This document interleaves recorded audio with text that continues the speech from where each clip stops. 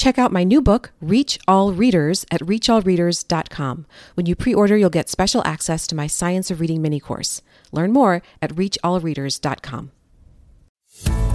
Welcome to Triple R Teaching, where we encourage you to think differently about education by helping you reflect, refine, and recharge. This isn't just about trying something new as you educate those entrusted to your care. We'll equip you with simple strategies and practical tips that will fill your toolbox and reignite your passion for teaching. It's time to reflect, refine, and recharge with your host, Anna Geiger. Today I'm going to show you how to use the sound wall to teach new phonemes and graphemes. So remember, the phoneme is the sound and the grapheme is the letter or letters that represent the sound. Let's imagine that I'm teaching my class about the sound ch. Now I want to say right up front that this procedure can be used in multiple grade levels, even in preschool. I've had people ask me, can you use a sound wall in preschool? Absolutely. Keep that in mind as you listen to today's episode.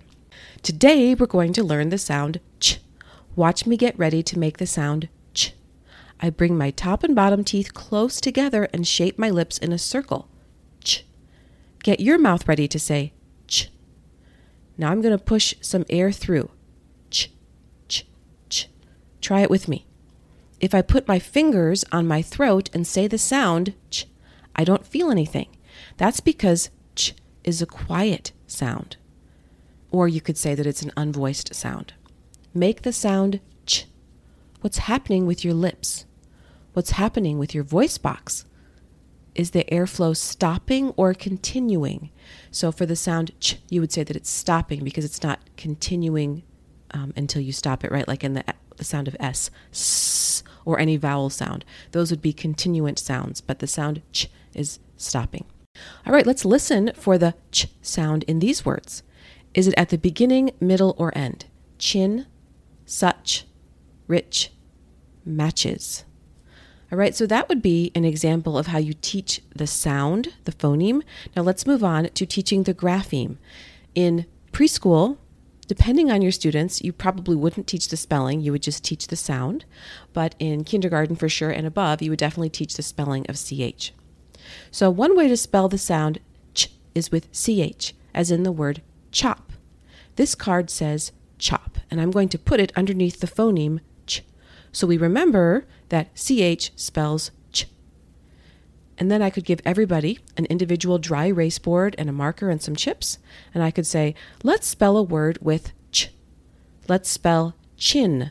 Push a chip forward for each sound. Ch, I, n. How many sounds? All right, draw 3 lines on your board. What's the first sound? Ch. Okay, write CH in the first blank. What's the second sound you hear? I. All right, what letter represents I? That's right, I, and so on. You would do that to spell the whole word. You could do that with multiple words. You could also do some word building. And word building works really well with letter tiles. So I might say, take out your tiles, spell chin. And you want to make sure that CH has its own tile. So if we'd spell chin, it would be the CH tile, the I, and then the N. Then I could say, change one letter to make chip. Change one letter to make chop. Change one letter to make chap. And change one letter to make chat. So there you go. That's just one way of using your sound wall. You can see that I walked you through how to teach the phoneme and then how to teach the grapheme. So you could very easily incorporate the sound wall into your phonics lessons. In the show notes today, you'll get a free personal sound wall for your students. So you can find that at themeasuredmom.com/episode 25. See you next time. That's all for this episode of Triple R Teaching. For more educational resources, visit Anna at her home base, themeasuredmom.com, and join our teaching community.